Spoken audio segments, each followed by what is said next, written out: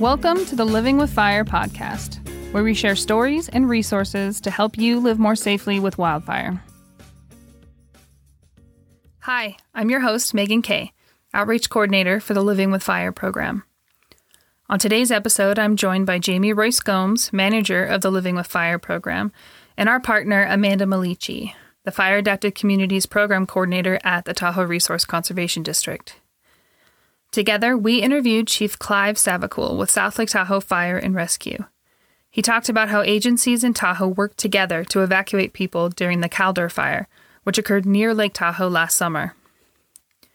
On August 30th, 2021, at 10:59 a.m., the evacuation order was issued for South Lake Tahoe, and about 22,000 people were ordered to evacuate. Amanda lives in Tahoe and shares her evacuation story, and Chief Savacool gives us some behind-the-scenes knowledge about how agencies in Tahoe have been preparing for a potential wildfire evacuation, and what it was like to actually do it.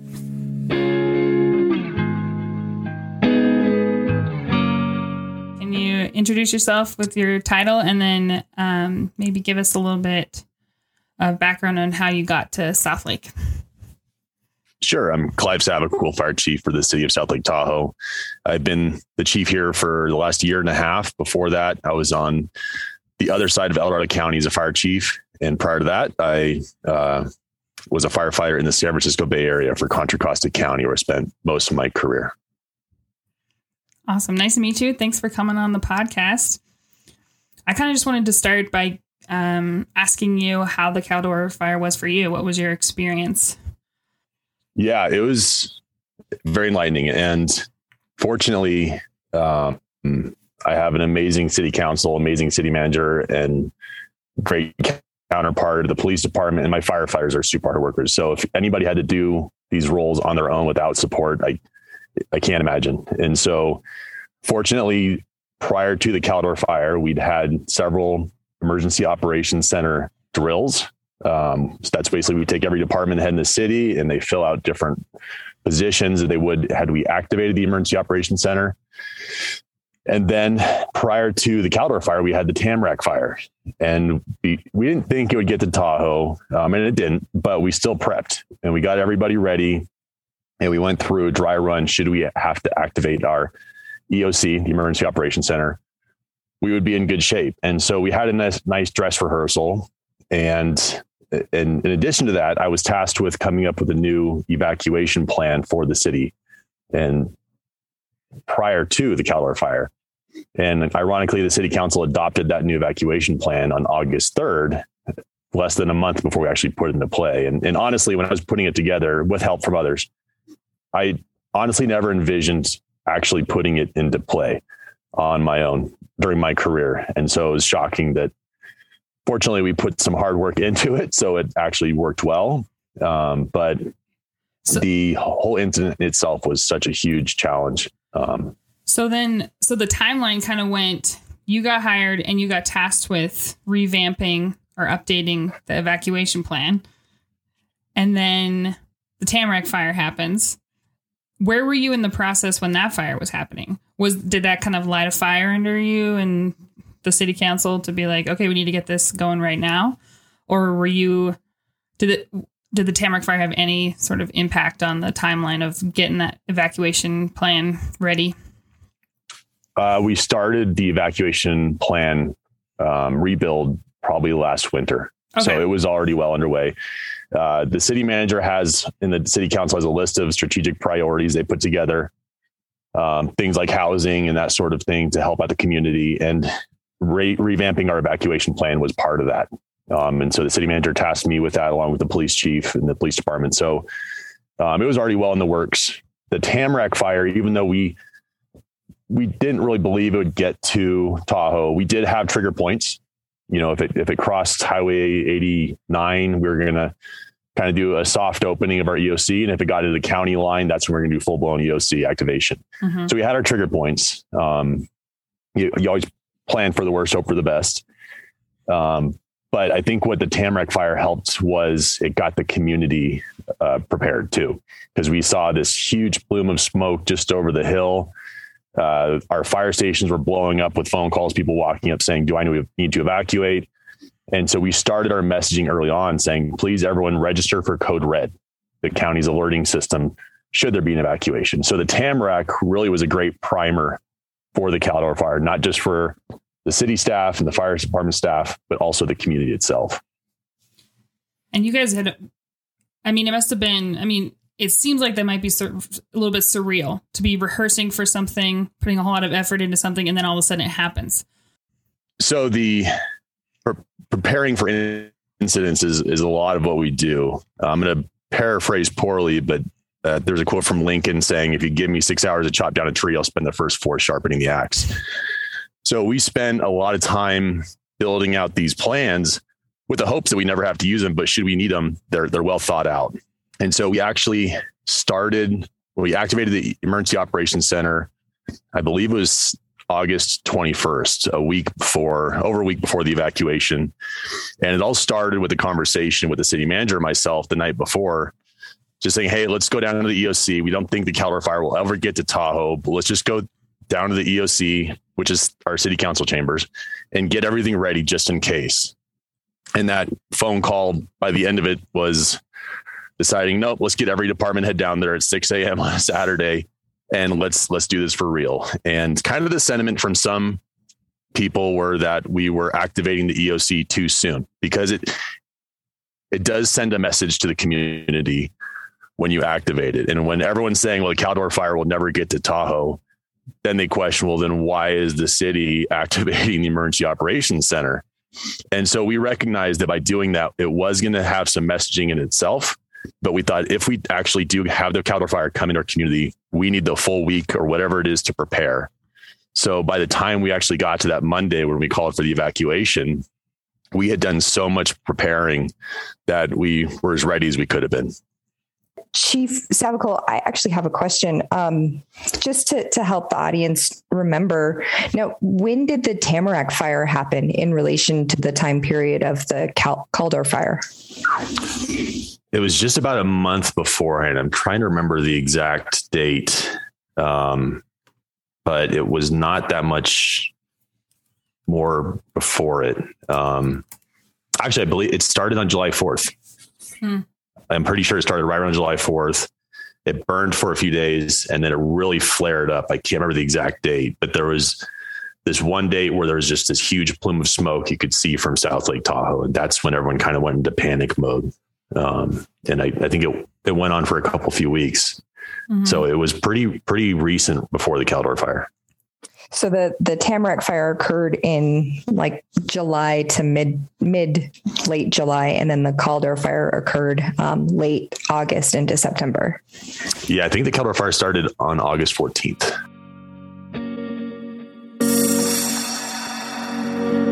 During an emergency, like a wildfire evacuation, officials use local emergency notification systems to send messages and keep people in that region informed. Depending on which type of emergency notification system your county uses, you can register multiple phone numbers, email addresses, and register to receive voice or text messages. Doing so increases the likelihood that you'll receive these urgent notifications. Visit TahoeLivingWithFire.com to register for emergency notifications in the Lake Tahoe Basin.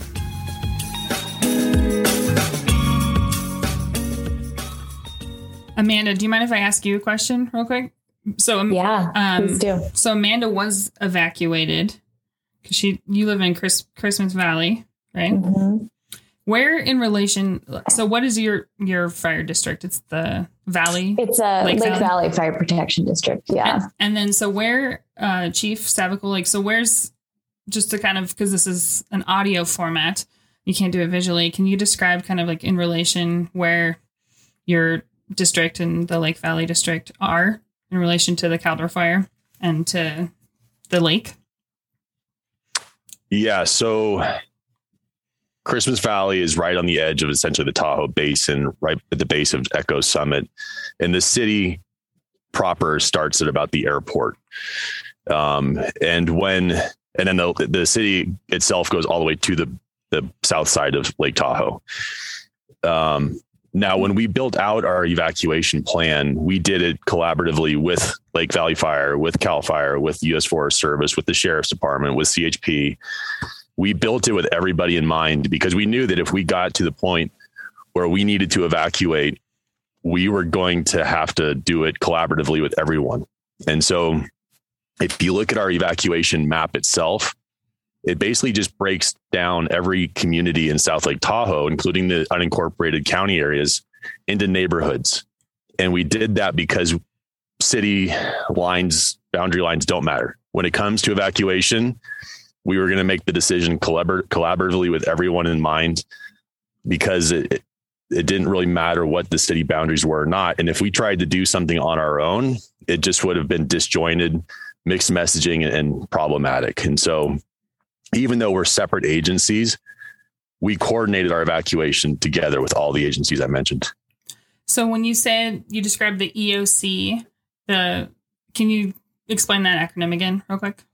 Yes, that's the Emergency Operations Center. And it basically outlines similar to how the incident command team down in Placerville on the other side of the county was running the incident. Mm-hmm. We weren't running the fire. All we were doing is managing our city and the community and getting them prepared for an evacuation. So with the Emergency Operations Center, it basically takes department heads and they fill out the different positions for an emergency operations center, which is finance section, logistics section, operations, planning, and public information officers and liaisons.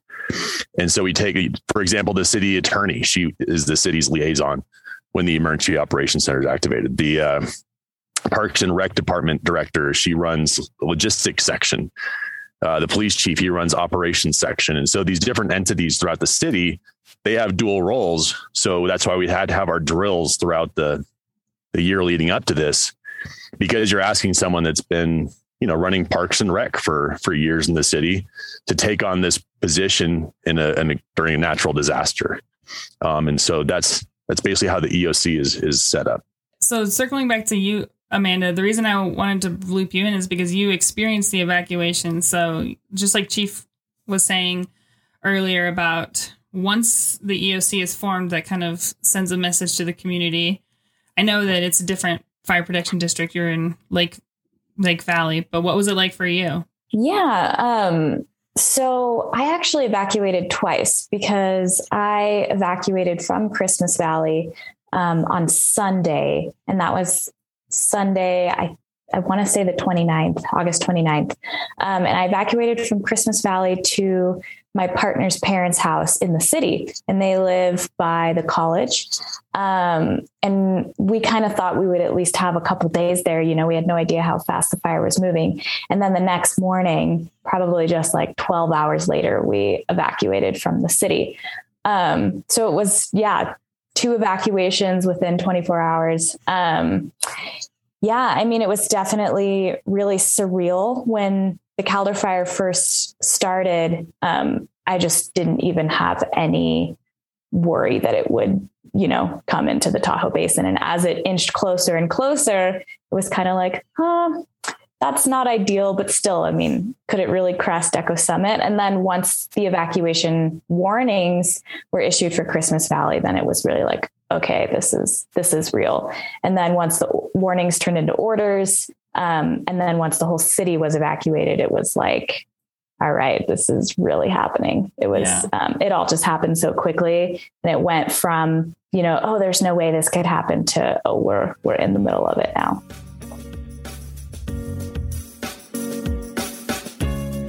Wildfire evacuations are stressful, and often there's not much notice before it's time to leave. In order to leave quickly and safely when asked, prepare for evacuation now and pack a go bag before an emergency happens. A go bag should be easily accessible and packed with at least 3 days of supplies for each member of your family, including pets. Visit TahoeLivingWithFire.com to learn more. I can't emphasize enough the preparing side of the evacuation. And I kind of would tell everyone that the key to the solid evacuation going smooth was having strong relationships, planning purposes or planning process, and acting early, relationships, and planning. And so we spent that full week before the evacuation working with our partners. We had to find buses. We had to identify the demographics who wouldn't have cars. We had to find evacuation shelters that would take pets. We had to identify what to do with the hospital, because that was going to be a different evacuation with different triggers. We identified neighborhoods, because it wasn't just which neighborhood's closest to the fire. If we found a neighborhood that might have a demographic that doesn't have cars, they might evacuate before a neighborhood that's actually closer to the actual incident. So a lot of planning went into that. And on the morning of the 30th, that Monday, I worked the EOC that night before. So I was up all night, and I would drive up Echo Summit every couple hours, take a look at the progress. And with the predicted fire behavior and the weather, when the rest of the EOC staff came in that morning, got together the police chief and the city manager, our liaisons from the incident, and basically said, you know what, this fire could get through the city today with the way it's going. And if we just are passive about this and we wait for the incident command post in Placerville to make the call for an evacuation, it might not be until the afternoon, and we might end up evacuating people into the night, which would be a challenge, especially since we were only going to do one route out of town, which was Highway 50 through State Line. So we didn't want to use 89 North due to the narrow road that it is. And if one car broke down or a car accident happened, it would just stop everything. And we have to start directing resources that way. So what we decided is we got together with the EOC from the sheriff's department, came up with our plan, and then sent it over to the incident management team who was running the incident itself. And basically, because we wanted their endorsement, even though technically the law enforcement agency with jurisdiction is technically the one that makes the decision to evacuate, we still wanted to have the blessing of everybody else that was involved in the incident. And so I think we met at 8 a.m. with the sheriff's department, and the incident bought off on it. And it was at 9:18 that morning that we started sending out the first red alerts to evacuate. So it actually went very smooth as far as the triggers, and it was set up in stages to evacuate the community. There were bumps in the road, as there always are. So some notifications went out earlier than we'd hoped with some of the neighborhoods, but ultimately the evacuation, despite the 4.5 hours of traffic, it went as smooth as it could, given that we're trying to evacuate that many people out one direction of the city. Chief, can just to help us stay on track with the timeline, what day did you guys evacuate folks? I believe it was Monday the 30th. At least that was the bulk of it. We did do Christmas Valley that Sunday, the day before. And then how did you notify the neighborhoods of evacuation? Was it a door-to-door thing, or did you guys use text alerts? We used Red Alert and we used door-to-door. And so before, I can't remember which day it was, maybe that Friday before the evacuation. So several days beforehand, we had a huge influx of law enforcement come into South Lake Tahoe. The concern was that if the fire blew up, they wouldn't be able to get up Highway 50. And so all those law enforcement officers would have to go around to get into South Lake. So we had them all staged in South Lake Tahoe at our city hall several days before the evacuation. And so the days leading up to the evacuation, they would drive neighborhoods and they would get head counts. They would put notes on doors. And then when the actual evacuation took place, all those law enforcement officers were out in the streets, knocking on doors, on loudspeakers, basically ushering people out of town. I don't want to interrupt the timeline. I was just curious about how the logistics of notifying those people work. Yeah, that's how the initial code red alerts went out. We did have some also planning with the visitors authority leading up to that evacuation several days beforehand. We tried to get them to get messaging out, and they were very cooperative with getting messages out to tourists saying, don't come to Tahoe. Every news interview I would do the few days before the actual evacuation, I would tell people, their Bay Area news stations and Sacramento news stations, I'd tell them, now isn't the time to come to Tahoe. Even if you were able to get a hotel, it's going to be smoky, businesses are closed, and the air quality is horrible. So don't come to Tahoe. We also did planning for the evacuation where we put flyers out in the community at hotels, vacation rentals, that had a QR code on them. So if anybody checked into a hotel or if they were in town, we asked hotel desks and such to have people scan them, and then they could register for code red as they came into town. So we did a major campaign of just getting everybody signed up prior to. If people had vacations planned to South Lake, what a time, you know? I mean, besides just the danger of the fire, the smoke was really intense. Yeah, I can't remember which news outlet it was, but it reported that South Lake Tahoe had the worst air quality on earth for a day or two there. That's not the record you want to have. No.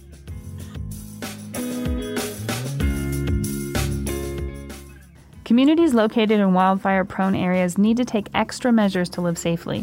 There are many ways to prepare communities and properties for wildfire, including creating and maintaining adequate defensible space and hardening homes to withstand wildfire. This could mean altering or replacing certain components of the home.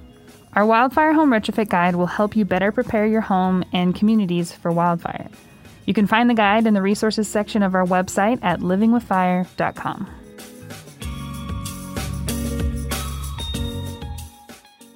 So what were some of the, just out of curiosity, you described some of the challenges. What are some of the maybe like highlights and kudos, things that really went really well? I think the collaboration between agencies, we had so much going on in and outside of our own jurisdictions that you were heavily dependent on other agencies to work with you. And we don't always have the same priorities. You know, our concern, we made clear, is to get our community safe, get them out of town, protect their homes while they're gone. The incident management team who's running at the command post, they want to get the fire under control. You know, they might not want to repopulate as fast as us because they're trying to manage the incident. If they have people flying back into town, it's going to be harder for them to have resources. So I think that us all embracing a level of humility and recognizing that even though it's a stressful situation, we're all running on fumes, getting very little sleep. My firefighters and myself were all evacuated from our own homes. I think even though the stress level is really high, I just can't emphasize enough how well other stakeholders and everybody worked great together. You know, the Lake Valley Fire Chief, him and I were in constant contact. When we saw the fire was heading towards Christmas Valley, our message to them was just tell us what you need. We'll send you every resource we got. And so it really brought, I think, not just the community, but all the stakeholders together. And I think that was a real high point.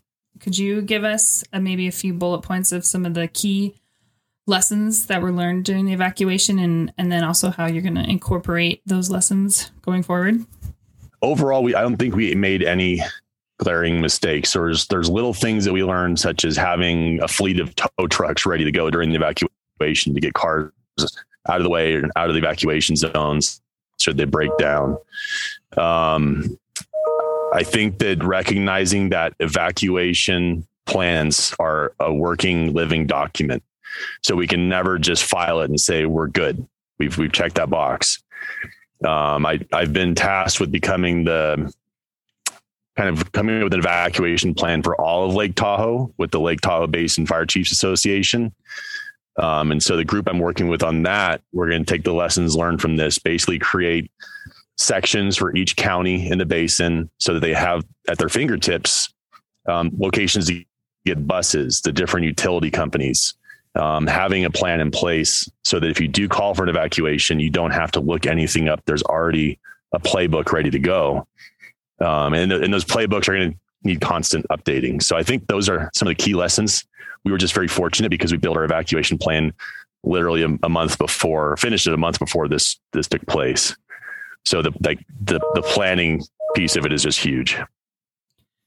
So there's like many tiers, right, of this evacuation. Like there's the individual that has to be prepared for evacuation, and then maybe they own property that has to be prepared for. They have to prepare their property for fire and evacuation, and then there's the agencies that are working. And I feel like there has to be some sort of upward flow. Things have to flow nicely.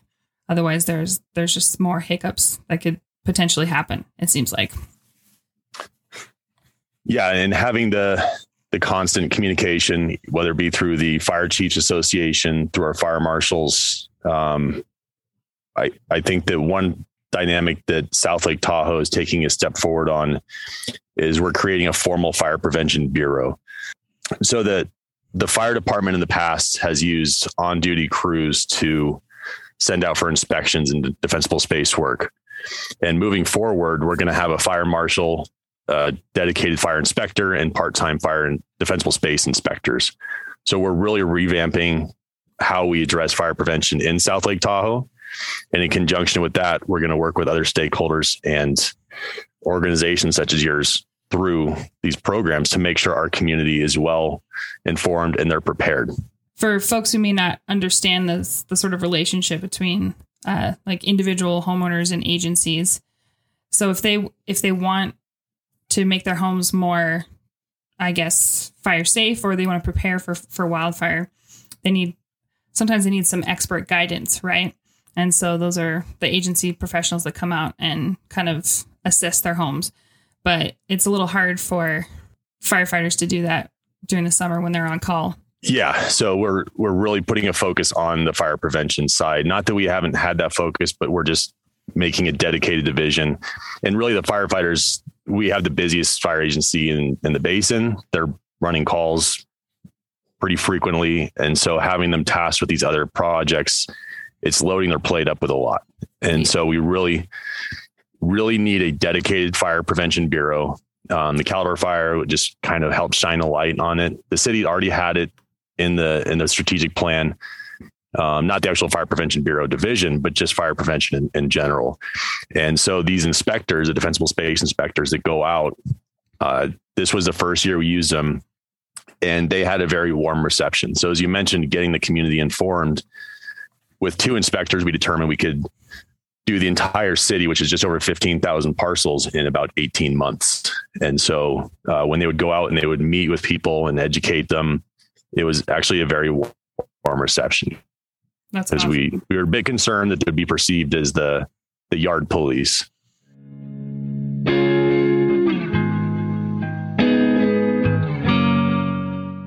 So I thought that was an excellent run through of the evacuation. I don't have any other evacuation related questions. Do you guys? So from a resident perspective, I felt like we got pretty lucky in that we had a lot of time to prepare for this evacuation. You know, like I said, the fire was really creeping towards the basin. And so, you know, us as residents, you know, we were just trying to get every extra pine needle off the deck and like really packing the car. And I feel like I had a lot of time to prepare. And I would assume from an agency perspective, maybe that's the same. And so how different does the evacuation plan and like the execution of the evacuation plan look when or if a fire starts in the basin and there's not, you know, that week of time to really prepare? Yeah, it's a great question. And I think that the previous fires they've had in the basin are probably some examples of just a really fast moving fire that you don't have the luxury of a week leading up to it to educate people. And so that's why front loading the education side is so important, starting in the spring, making sure people are signed up for Code Red, working out the bugs. Like we didn't realize it until we had some mistakes that people needed to sign up for Code Red online and not through the app. If they signed on through the app, it didn't work. And we didn't realize that until we did the evacuations on Echo Summit. So working those details out so that if you do have a major fire that is moving quickly and we don't have a week to get through it, that you're able to send out those notifications on a moment's notice. And it's not going to be the first time that our citizens have heard be prepared to evacuate that season. So it's like the Angora fire, that one moved very fast. And so we need to make sure that the public's educated well in advance.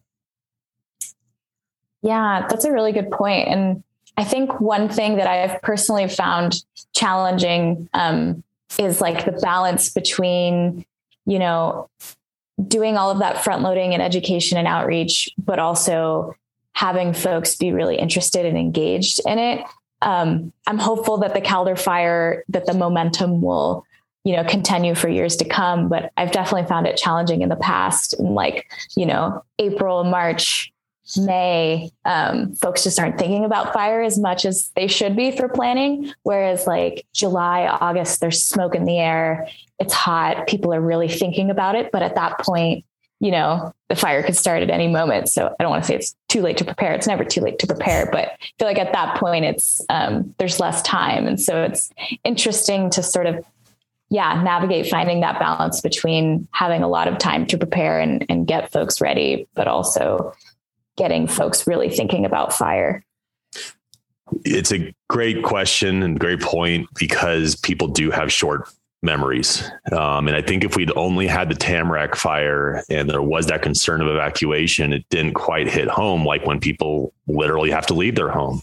And, and unfortunately, evacuating and going through these types of incidents is psychologically traumatic. And so people that have lived here and lived through the Angora fire, this was ripping off a Band-Aid opening up an old scar. And so I think because this really hit home, literally, I think people are going to remember it come the springtime. They are going to be conscious about signing up for Code Red, and they're going to listen when our inspectors come through town, because it's no longer this, hey, let's clean up your lot for something that may never happen. It's like, hey, clean up your lots in case we have a summer like last summer. So we're optimistic that people are going to have a memory of the Caldor fire, and they'll take it to heart. I've noticed that people will, they had what do they say? The half-life of an emergency is 6 months, but honestly, I feel like it's shorter than that now these days. And I hope that we can continue that momentum. Is there anything unique about working in Lake Tahoe in regards to preparing for an event like this? Yeah, I'd say that something that Tahoe has going for it is, despite having multiple counties and can tell you how many different fire agencies, different state lines, we all recognize that we can't handle any major incident on our own. And so nobody is too territorial or has their ego get in the way to where they say, well, we don't need any help. We're going to handle our own business. We all recognize that we can't handle a major incident on our own. And we recognize that the community is what matters. And so we need to make sure we're doing right by them versus our own interests. I came from an agency with 300 firefighters and 30 fire stations. And so we could handle an emergency on our own. That's not the case here. And so fortunately, everybody in Tahoe gets that. And so we all play nice in the sandbox to make sure we provide the best service we can. Thank you for listening to the Living with Fire podcast. Funding for this podcast was provided by the Southern Nevada Public Land Management Act of 1994 in cooperation with Tahoe RCD and University of Nevada, Reno Extension, an EEOAA institution.